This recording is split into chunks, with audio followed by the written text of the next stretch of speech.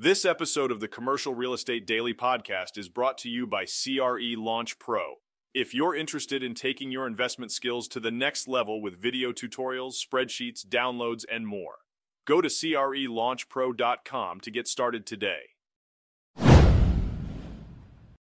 In a surprising turn of events, JER Investors Trust, a mortgage REIT, has taken a hit and filed for Chapter 11 bankruptcy. This move adds to the growing list of real estate companies facing financial challenges in the evolving landscape of 2023's interest rate environment.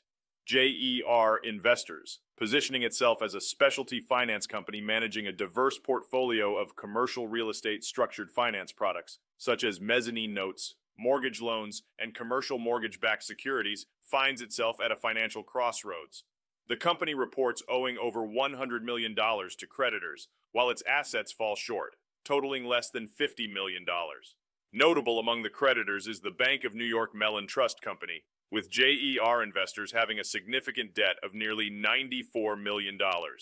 Another entity in the mix is C3 Capital Partners, a CRE servicing company and owner of over 8% of JER Investors, to which the REIT owes almost $20 million.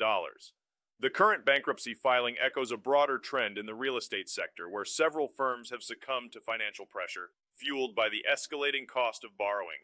In December alone, Pennsylvania Real Estate Investment Trust entered Chapter 11 bankruptcy for the second time in 3 years, joining the ranks of Houston-based Silverstar Properties REIT, which filed for Chapter 11 in September. The reverberations even reached the co-working giant WeWork, filing for Chapter 11 in November, casting a shadow of uncertainty over office owners nationwide. This is Tyler Cauble, signing off.